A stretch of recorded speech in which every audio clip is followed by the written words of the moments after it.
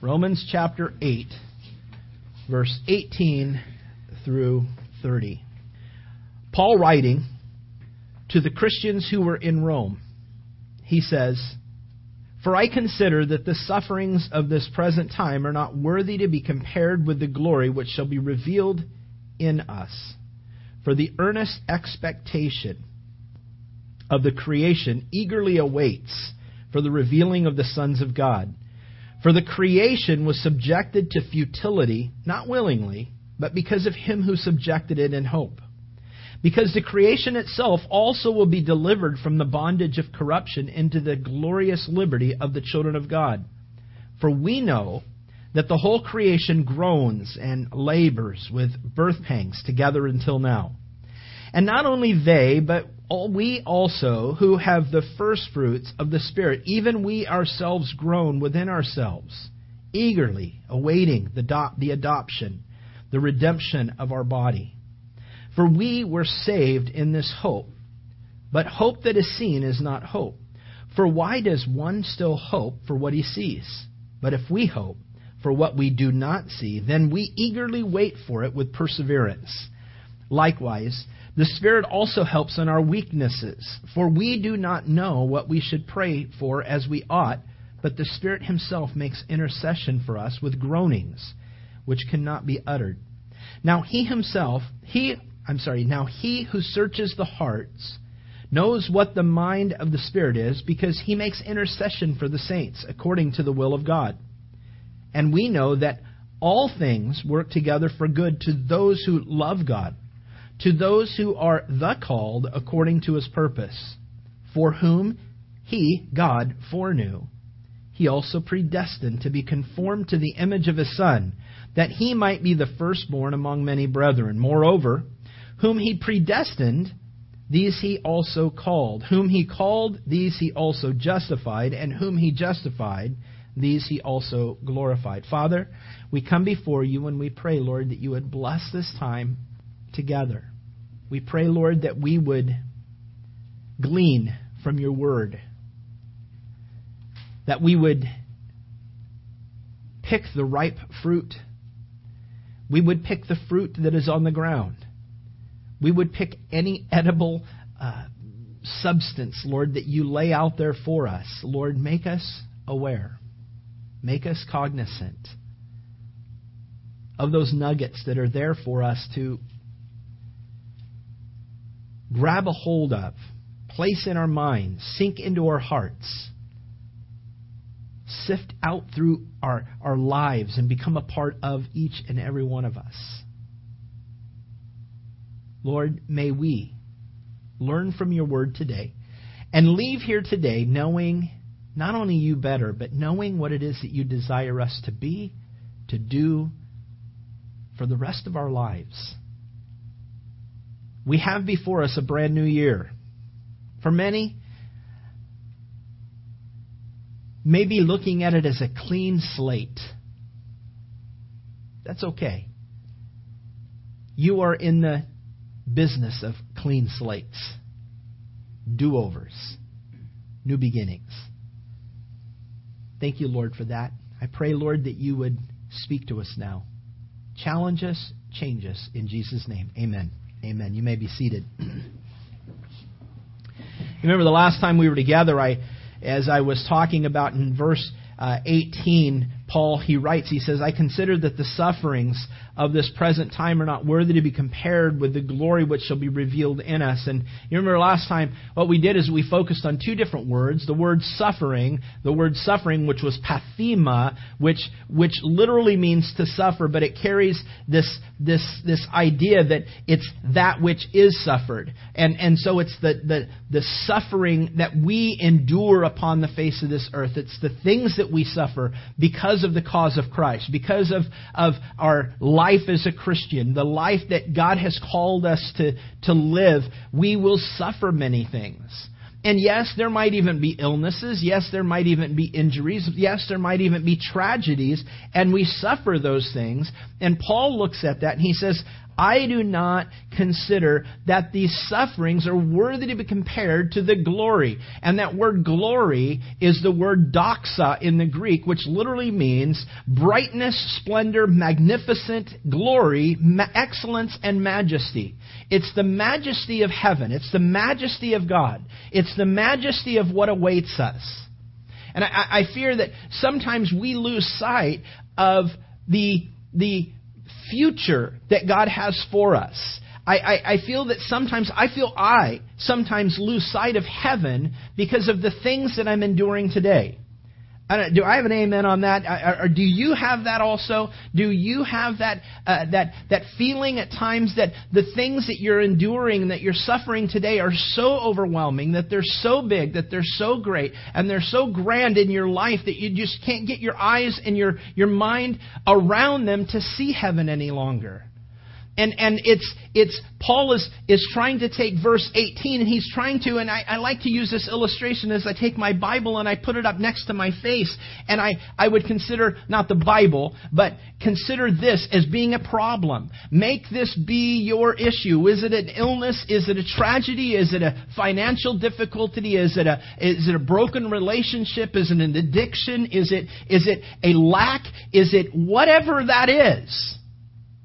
Whatever that is sitting here, and sometimes we can't see beyond the problem to heaven because the thing is so far before, or so close before our eyes, and so close before our minds and before our hearts that it seems like everything that we do, everything that we say, every day that we live, this thing is just there. It's just there. And it's like that Mucinex slob, he's just like right here, and he's just following along. And what Paul's saying is saying, you know what, there are sufferings, but put them in their context. Let's say you have the most horrible life upon the face of this earth. But this life is going to be, from 0 to 120. Let's just use that term because God said back in the book of Genesis, man's years will be now 120 years old. Basically saying, man's not going to live much longer than 120 any longer.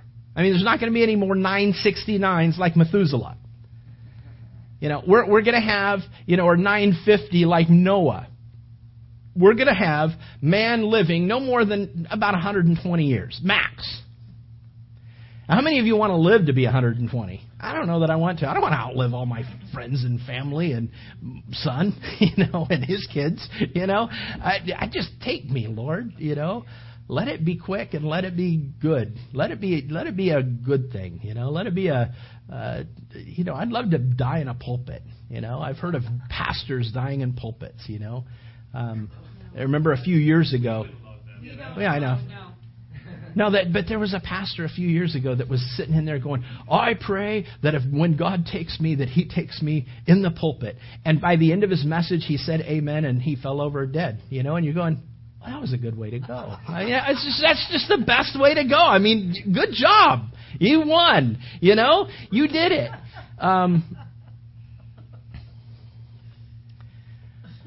There may be some other ways that you want to go, but to a pastor, that's kind of a cool thing. Doing what you were called to do and dying in that vein. I look at Pastor Chuck.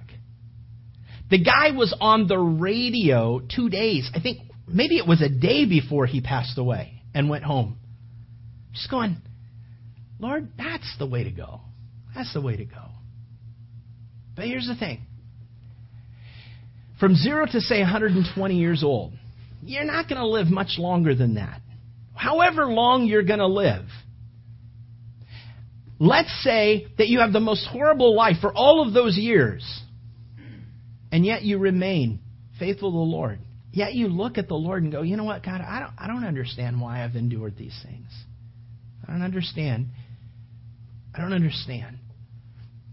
But Lord, I will not deny you. As Job said to his wife was just that, she had that spirit of encouragement. Because she said to Job, in the midst of his major struggle, in the midst of his massive tragedy throughout his life. Kids gone, his sustenance gone, his livestock gone, his servants gone, everything gone. And Job's wife, Misencouragement, says, "Why don't you just curse God and die?" And I love Job's response. "Though the Lord slay me, yet I will not deny him." What a resolve. He's a guy that got it. God, help us to get that lesson. Help us to get that message. Help us to get that understanding and that life that says, no matter what, I will not deny you.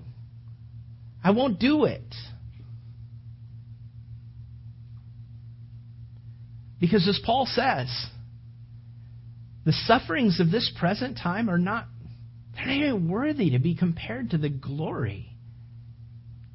As bad as the struggle and the sufferings are today,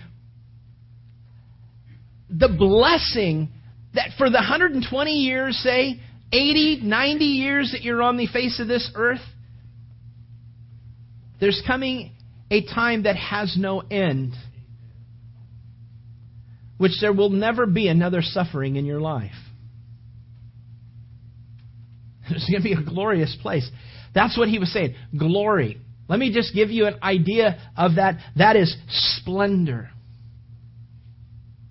It's not worthy to be. The sufferings of this present time are not worthy to be compared to the splendor that awaits you. The sufferings of this present time are not worthy to be compared to the brightness that awaits you. The sufferings of this present time are not worthy to be compared to the glory that awaits you. The sufferings of this time are not worthy to be compared to the magnificence that awaits you. The sufferings of this present time are not worthy to be compared to the excellence that awaits you. And the sufferings of this present time are not worthy to be compared to the majesty that awaits you. Think about that. The majesty, splendor, excellence, brightness, glory, magnificence. That's in heaven. And the thing is, that doesn't end after 120 years. In fact, that's like you just woke up, and that's not even you just woke up in the morning. That's not even, a second in heaven. Not even a quarter of a second in heaven. And Paul, he sets the stage for you and I for what we're going to talk about here in just a second as we move into our text today. He was saying, I want you to have a frame of mind here that says, though you have sufferings in your life, move them away. Put them in their proper perspective to where you can see heaven. Because if you hold your problem, if you hold your suffering too close, you won't see heaven. It'll blind your eyes. And you will live a miserable life. What a horrible thing to live a miserable life upon the face of this earth because of the troubles that you encounter, when in all actuality, if you think about it, God has allowed it. For whatever reason, and for whatever purpose, God did allow this. And I don't understand all those things. And I don't understand why He would allow certain things in some people's lives and other things in other people's, and not some of those things in other people's lives. Some people, man, you look at them and you go, my goodness, you've gone through a lot. And you look at others and go, you know what? You really haven't had a whole lot of major struggle in your life. Now, you might have had your own personal struggle and what have you, but compared to this, I consider myself that person. I mean, I haven't really had major issues in my life. Not compared to others. I look at them and I'm thankful that the Lord hasn't allowed me to go through that. And I oftentimes think, Lord, is it because I'm weak? I'm not asking for it, Lord. But when I look at those that have gone through situations that are just unbearable, that I would consider unbearable, I then look at those people and I see their walks with the Lord, and I look at them and I think, These guys are the heroes of our faith, of our modern day faith. Because here's the thing. I don't know if I could actually do what they did. God saw the strength in them, and He allowed them to endure and persevere through those times, and they still have a heavenly perspective in God. How do they do it? Let them rub off on me somehow. I don't know. But God, you deem them worthy to go through a suffering like that in order to prove that you're big enough to handle anything. And I know that they have down times. I know that they have difficult days. I understand that. I know that. I mean, not understand it. But I look at that and I just go, but they remain faithful. And I look at that and I just go, man, Lord, you teach lessons through them that they never think. In those lonely times, they're thinking, I don't know that anybody really understands what I'm going through. Oh, there's so many eyes upon people that go through difficult times when their eyes remain heavenly. That the ministry that they have accomplished in their life, just through their life, has meant more than maybe a pastor who's been in a pulpit for 25 years. Because they see it on a day-by-day basis. They don't just hear it from a pulpit. They see it. I see it. You see it. We see it. So Paul says, hey, don't let the sufferings of this present time become so big and so grand in your eyes that it obscures your view of heaven. Because in heaven, it's glorious. It's glorious. It awaits you. And then Paul goes on, he says, okay, now with that understanding, he says, for the earnest expectation of the creation eagerly waits for the revealing of the sons of God. For the creation was subjected to futility, not willingly, but because of Him who subjected it in hope. Because the creation itself also will be delivered from the bondage of corruption into the glorious liberty of the children of God. For we know that the whole creation groans and labors with birth pangs together until now. Now, let me read it in a different translation. Maybe it will help a little bit, and then I'll make some comments. I'm reading now. I read that out of the New King James Version. I'll read this out of a New Living Translation. Some of you guys might be reading out of that right now. I don't know. But it says this, for all creation is waiting eagerly for that future day when God will reveal who His children really are. Against its will, all creation was subjected to God's curse. But with eager hope, the creation looks forward to the day when it will join God's children in glorious freedom from death and decay. For we know that all creation has been groaning as in the pains of childbirth right up to this present time. You notice that Paul uses the word creation there. The word creation there in the Greek is katisis. Katisis. K-T-I-S-I-S. That's kind of a bad spelling for today right now, and understanding I-S-I-S. You know, we don't really like that right now. K-T-I-S-I-S. Katisis. That literally means the original formation. That literally means the creation that God spoke into existence. He's saying the earnest expectation of the creation that I spoke into existence eagerly waits for the revealing of the sons of God. Against its will, all creation that I spoke into existence was subjected to God's curse. Now the word earnest expectation, it's actually two words that are put together. We had to translate. When it translated, it broke up into two words, but it's actually one word. Earnest expectation is literally one word. It's kind of a fun word to say. Wait, let me see if I can do this. I loved how it said it. Apokaradokia. Apokaradokia. Apokaradokia. That's why I started doing it. Apokaradokia. Apokaradokia. Apokaradokia. That's a kind of a fun word to say. Apokaradokia. Some of you are thinking about a little Kia, huh? Because that's car and Kia in there, right? Apokaradokia. Literally means an attentive or earnest expectation or looking for, as with the neck stretched out and the head thrust forward. Think about this. Think about this for a second. The original creation that God spoke into existence with its neck thrust out and its chest out and its veins popping out on its neck, reaching out with earnest expectation.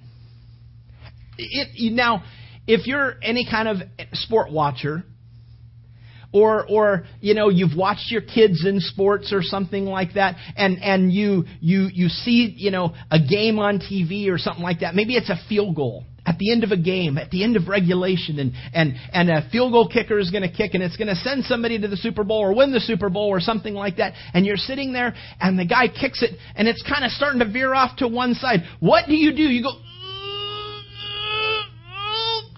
and it just slips just on the inside of the goal, and you scream up, "Hey!" And you jump up, "Yeah!" Or if it goes off, you go, "Oh!" And your head kind of goes back. The veins stop. Well, the veins probably are still out, but your earnest expectation. That's what Paul's saying. That's what the world's doing right now. That's what all of creation is doing right now. Oh, Lord, now, when? Think about it. It would appear that the creation, the earth, moon, stars, and all that is within them, animals, mammals, birds, bugs, trees, water, sky, etc., has a life of its own. Oh, you remember, it was back in Luke 19, verse 40, where you remember that when Jesus was descending upon the Mount of Olives, and you remember that as he descended on the Mount of Olives and ascended into the city of Jerusalem on the donkey, and all the people were laying their garments on the ground. They were cutting palm branches and putting palm branches down on the ground to make a path for Christ to walk on this, or for the donkey that he was riding on to walk on this path, as they shouted out, "Hosanna," which literally means "Save now, O Lord. Hosanna to the Son of David. Blessed is he who comes in the name of the Lord. Hosanna in the highest." And you remember back in Luke chapter 19, you remember how the Pharisees got so mad at those words. They were blasphemous words to the Pharisees, to the religious rulers, because they were claiming that the one that was on the donkey was God. That he was the coming Messiah. And they were infuriated. And they told Jesus, they came to Jesus, and you remember this, they went to Jesus and they told Jesus, "Rebuke this crowd, rebuke the disciples for what they were saying." And you remember what Jesus said? He said this, I tell you that if these keep silent, the stones would immediately cry out. Now, what would a stone sound like crying out? I'm going to go out on a limb and say it's probably going to sound like an earthquake. It's going to sound like something wild. Hollywood does a good job with that kind of stuff, don't they? Stones cracking. Indiana Jones, you pulled this thing. Oh. What would stones sound like? Well, Jesus says, listen, if these people were to keep their mouth shut, the stones wouldn't be able to hold themselves back. They would cry out. Does that mean that the stones have a brain or anything? Listen, I don't want to get into that. But one thing I do know, Paul references how the whole creation groans and labors. And as I was doing my study on this, it started to make a lot of sense. A lot of different things. In our text today, we're basically told that the creation, against its will, you see that right there? Verse 20? It says in verse 20, "For the creation was subjected to futility, not willingly," or the New Living Translation says, "against its will, the creation was subjected to God's curse." And so all of creation was subjected to the curse laid down because of the sin of Adam and Eve. Now, I was talking to somebody recently about, and I've not been in the service, but I remember talking to somebody recently about this. I was talking to my father-in-law, that's who it was, Dick Otto. And we were talking about, him in basic, and as he was in basic training and what have you, they had one guy in their platoon, if that's what you call it. Is that what you call it, a platoon? What do you call it? Or a company, whatever company that he was in, that the one guy wouldn't bathe. And they would come out and they did their inspection. They'd call them out, in the morning and do their inspection, and as the sergeant or whoever would go by, they looked at this guy, they smelt this guy, and they, as they were there for inspection, what my father-in-law said, we were sitting there for inspection, and it was just one inspection, and if we passed the inspection, we get the whole weekend off. They came to this one guy, and because he stunk, because he was not willing to take a shower, our whole company had to stay all weekend long back at the base. I said, "What did you do?" He said, "Well, we gave him a shower. We gave him a shower. We scrubbed him." He said, "I don't even want to know how you scrubbed him." Did he ever miss a shower again? He said, "No, never missed another shower." And so here's the thing. It's like the one guy causes all the problems to the rest of the company. Guess what? Human race caused all this problem to the rest of creation against its will. Have you ever been walking somewhere? Think about it. The creation, probably not too happy with us. Got it? You ever been walking somewhere? All of a sudden, out of the blue, the next thing you know, you're on your face on the ground? Huh? Maybe you planned a special event outside, some social event outside, and all of a sudden it starts to rain? I think creation is going, ho, ho, ho, ho. Some animals, some animals have adapted pretty well and have resolved that this is just how it's going to have to be until redemption. Dogs are like that. Dogs are pretty cool with it. The dogs are fairly friendly. They've kind of resolved in their mind that this is the way it's going to be until redemption. Cat, others aren't so happy, but cats aren't necessarily like that. Totally. Other animals, not so. Wasps, they're mad. Mosquitoes, gnats. Think about it. I'm going to bother you.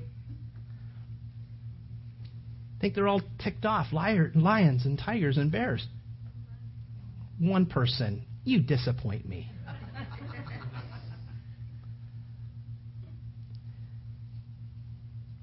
I remember, quite a few years back when it seemed like various celebrities were getting hurt or, in some cases, dying on ski slopes, that I remember seeing somebody wrote up a ransom note with all these comprised various cutout letters pasted to a piece of paper that read something like, "If you do not give in to our demands, we will continue to take out one celebrity per week, signed the trees." I know, it was a little macabre, but here's the thing.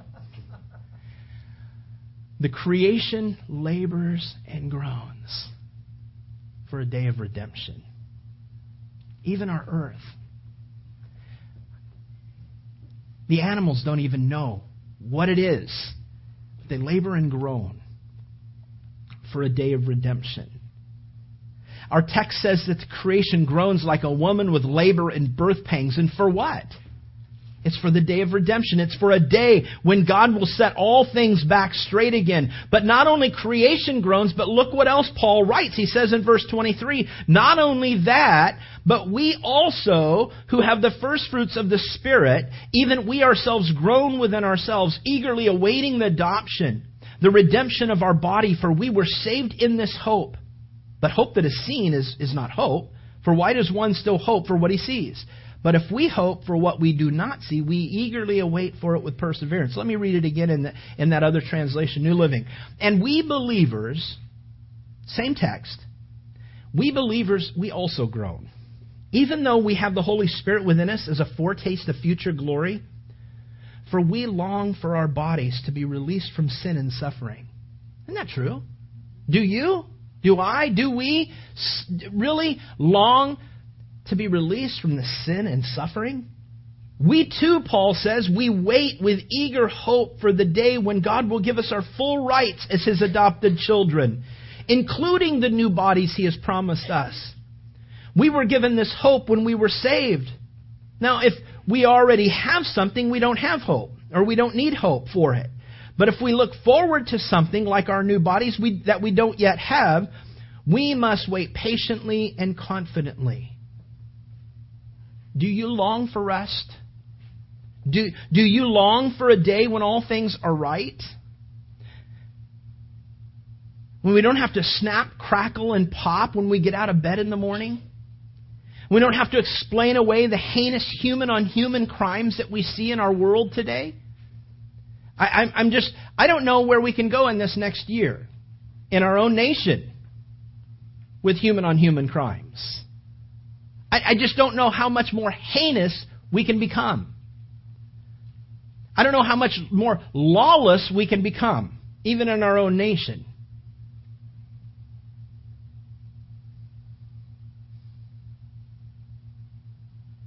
Do you long for the day when we don't have to endure another day of mistrust of our fellow man? When we don't have to struggle with just life? It's what drove Paul to write verse 18. You remember, I consider that the sufferings of this present time are not worthy to be compared to the glory which shall be revealed in us. It's what drove him to continue to write the rest of chapter 8. Paul writes, likewise, the Spirit also helps in our weaknesses, for we do not know what we should pray for as we ought. But the Spirit Himself makes intercession for us with groanings which cannot be uttered. Now He who searches the hearts knows what the mind of the Spirit is, because He makes intercession for the saints according to the will of God. Again, in that other translation, and the Holy Spirit helps in our weakness. For example, we don't know what God wants us to pray for, but the Holy Spirit prays for us with groanings that cannot be expressed in words. And the Father who knows all hearts knows what the Spirit is saying. For the Spirit pleads for us believers in harmony with God's own will. Have you ever been presented with an issue in your life or with a situation in life where you're praying and you just don't know what to pray for? I mean, and it's deep, man. It's deep. You just don't know how to pray. Lord, I don't even know what to pray. And when it gets deep, there's times, probably in every one of our lives, and if not in your life now, maybe someday down the road. I don't wish it upon you. I definitely don't. But it may come upon you one day where you're weeping in your prayer. And you just don't know what to pray. And you're just crying out to the Lord, and you are not making an audible sense of what it is you're praying. You don't know. Lord, I don't understand. Lord, heal. Lord, take them. Lord, do this. Lord, I don't know, Lord. And you begin to groan. I believe that at this moment, the Holy Spirit is interceding on your behalf. Not that He's never not interceding on your behalf, but understand, those times of groaning, the Holy Spirit is stepping in the gap for you and for me. And He is praying to the Father according to the will of the Father, in order that the Father's will would be done on your behalf. We got a great Holy Spirit, gang. The Holy Spirit is there to help us in our times of weakness, Paul says. He's there to help us to pray. He's there to help us when we don't know what to do. He'll pray for us. These are the things that Paul is saying. These are the things that are necessary for you to know in life. The sufferings that are going to come in your life, some more than others. But know this, the sufferings that you endure in life, they're not worthy to be compared to the glory, the doxa that is going to be revealed in us in that day. Christian, believer, brother, sister, saint, listen, the sufferings they're bad, I know. But they're not worthy to be compared. And I know that you groan and you wail in your body, in your spirit that, Lord, I want this to stop. I want this to no longer be this way. And Paul says, I know, and the creation groans just like you. And one day, you will realize your hope. And you continue to pray for this hope because you haven't yet received your new body. You haven't yet received heaven yet. You haven't yet received that place where you only look forward to heaven, but it's a real place. One day you'll be there. One day you'll attain it. One day you'll gain heaven because of what Christ has done for you on the cross. Don't lose sight of that. Don't lose sight of heaven because of the problems that are in this life. Because here is the issue. That's what the enemy would want you to do. If our problems can become so big that we pack in God and say, you know what? You don't care about me, God. You don't care about me at all. You're allowing me to suffer, and those people over there aren't suffering, and you love them just as much as me. What a funny way to show me how you love me. You know,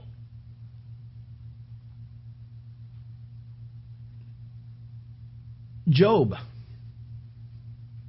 We look at Job.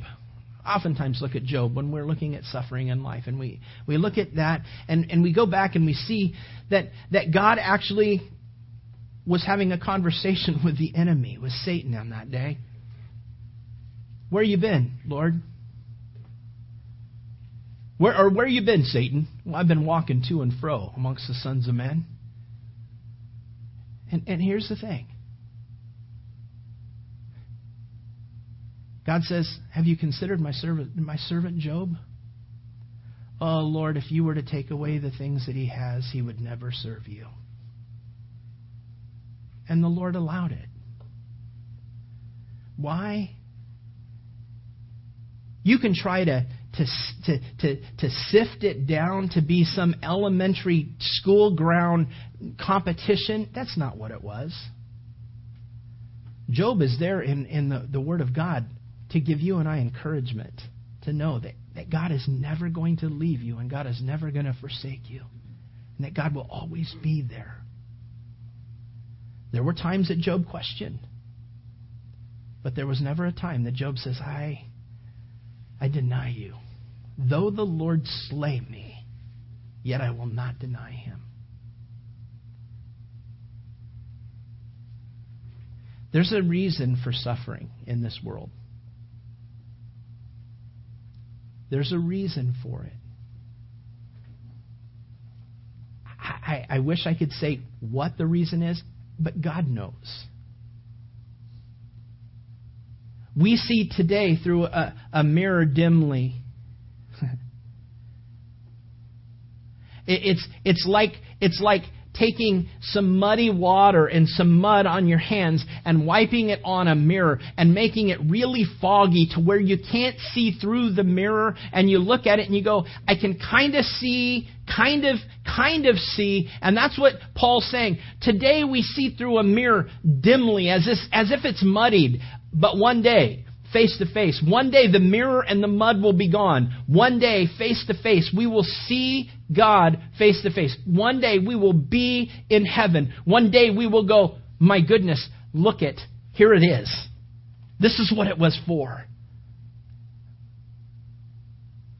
We have to ask ourselves this question in Job's life.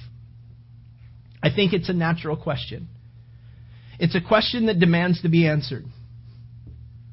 given the opportunity to live his life all over again, would he have done the same thing? Would he have lived the same way? Would he have allowed himself to go through the same thing? Would he have chosen that path? No. We never choose our path of suffering, do we? I don't think that if God were to write down on a piece of, or give you a little piece of paper and say, hey, write down your perfect path of life, I don't think that suffering is going to be on the top of our list anywhere. I think we're going to say, no way. Make it prosperous, make it happy, make it joyful, make my friends, make my family, make me, everybody that I love, healthy, happy, prosperous, loving you, God, never going through issues, never struggling in life, never doing any, and yet God goes, yeah, I'm going to take your list. I'm going to just throw in a couple of things here. I'm going to throw a little suffering in here because you know what? What you've prayed for is good, but here's the way to get to that place, and that's through a little suffering. And in some major suffering. But you know what? Here's the thing. When all is said and done, as we look back at Job's life, and if you and I have the opportunity to sit down with Job one day, which I truly believe we would be able to. Job, if you had to do it all over again, would you do it? I don't think Job will even bat an eye when he just immediately speaks out of his mouth. You bet. I'd do it in a heartbeat. I found the faithfulness of God. I found how big God was. I never would have found out how big God was in my own personal life. And I don't know, God allowed me to go through it because maybe I needed to see how big God was. Maybe because if I didn't go through that, I would not have been the man that I became because just by living a fruitful life, I wouldn't have become so dependent upon God. I wouldn't have become so dependent upon the Lord. No, I wouldn't change a thing. Job, it's been about 4,000, 5,000, 6,000 years. Job was supposedly the first book, what many believe, first book written in the Bible. Not that it was the 5 books, Genesis and Exodus and Deuteronomy and Leviticus and Numbers. Those are books that were written detailing the history. But they believe that Job was the oldest book written in the Bible. And what do we see? We see human suffering. But we see an awesome, providing, protecting God in the midst of it all.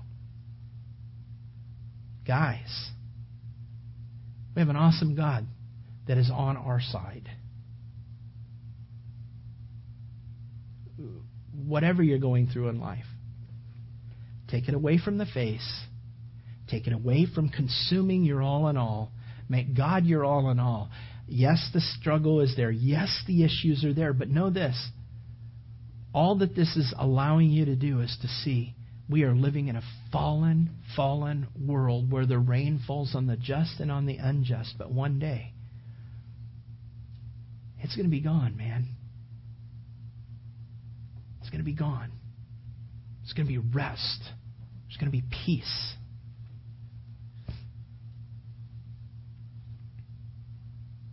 There's going to be true happiness. There's going to be true, deep, lasting, eternal satisfaction and contentment in heaven. Don't ever give up, and don't ever take your eyes off of the prize.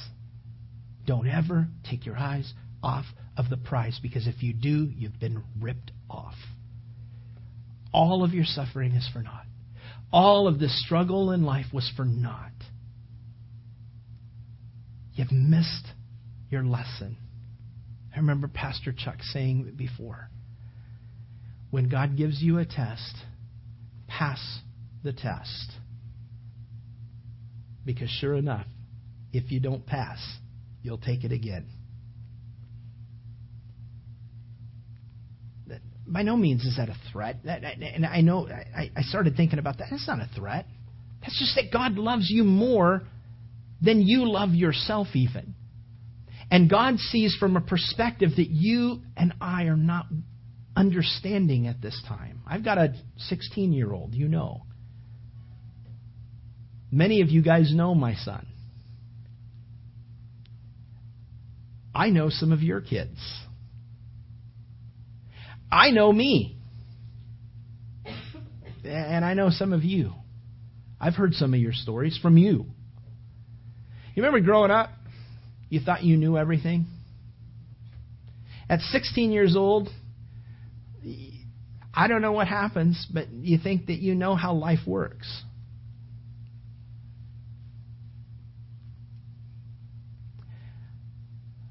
Cold hard fact of the matter is that you don't. You don't. Sometimes you have to live through some of those things, some of those failures to learn that, hey, wait a minute, maybe I didn't know. I was kind of one of those kids that thought I knew everything, and later on in life I went back and thought, maybe you can identify, and this resonates with some of you guys. You look back at your parents and you go, you know what? When I was 16, my parents sure were stupid and they were idiots. By the time I was about 25, they became geniuses. All of a sudden, they knew everything. They knew so much. You know what it came through? It came through experience. It came through experience. Because we think we know what's best for our life. I'd rather us place our lives in the hand of the Lord on a day-by-day basis and say, Lord, I pray for peace today. I pray for your will. Come joy, come pain. May I not deny you. May I live for you and you live through me. Whatever the cause may be, whatever the case may be, whatever I face today. And Lord, you already know the end of the day before I have embarked on my day. And so, Lord, I place my trust in you to get me through, and to get my loved ones through, and to get my life through. Everything that surrounds my life. I trust you with it, Lord. I know one day I'll see you face to face, and then I'll totally understand it all. Right now, I only see it dimly, and I see what your word says, to trust you even in these times. I see what Paul's saying right now, that these sufferings not worthy to be compared. And glory, it's going to be revealed. And so those things keep me going. One day, face to face, Lord, I'm going to understand it all, and I'm going to go, wow, Lord, what a magnificent, marvelous, awesome, glorious, bright, excellent plan you had in my life. That you detailed my life out like that. My, what a loving God you are. I don't think anybody's going to be in heaven going, you gave me too much and you didn't give them anything. I don't think that's going to happen at all. I think we're going to look at the Lord and we're going to go, wow, man, you loved me. You loved me a lot. Thank you. Thank you for holding me up, strengthening my feeble knees, lifting up my hands that were heavy. God, when I didn't want to, God, thank you for seeing me through. It was all worth it. Because, God, you were there. Let's pray. Father, thank you for today. God, we love you. We love you so much. We thank you, God, that you love us the way you do. And even though we, in our very finite minds, in our very jaded way of thinking about how things should operate in our life, our own life, when you step outside of our box, we get nervous.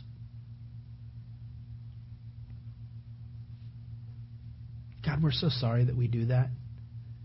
But we do it. We're weak. We're all weak. Strengthen us, Lord, to know that when you are out of our box, then you are fully working. When you're out of our limited box, the box that we place limitations upon you, when you take a step beyond who we are, and you allow us to go through situations in life that we would never bring upon ourselves, we thank you for the man, the woman, the child that you are creating us to be. You're training us to be. And somewhere in life, whether it be in my own personal life or whether it be in someone else's life, God, you're going to use this in such a way that I will be the one hammer or I will be the one nail that you will use to secure someone's faith in you, to say, they did it. I'm looking at them. I've seen them. I've watched them. They did it. I can too. Because I'm going to lean where they leaned. They leaned on God. They leaned on the Lord, even in the difficult days. God, why you choose some rather than others to accomplish that, only you know. But what we do know is that your way is perfect. Your way is holy. And your way accomplishes every single thing that it was ever set out to do. Everything you allow in our life is there for a purpose. May we acknowledge our life is simply not ours, but yours. And trust you to lead this life that we call our own, that we have relinquished to you. This body, this mind, this heart, this everything that I am, Lord, to be relinquished to you, to be completely given over control to you. And then, Lord, you guide it. You lead it. You do with it as you want. Help me, God, to stand strong. Help me, God, to remain faithful. Help me, God, not to deny you. But help me, Lord, to see your hand always holding on to my right hand. How many times in Scripture do I read, you uphold me by your right hand. You hold me by your right hand. God, hold me tight and never let go through the rest of my life. Because there is a heaven awaiting. There is glory, doxa, awaiting, which will never disappoint, which will completely and totally satisfy.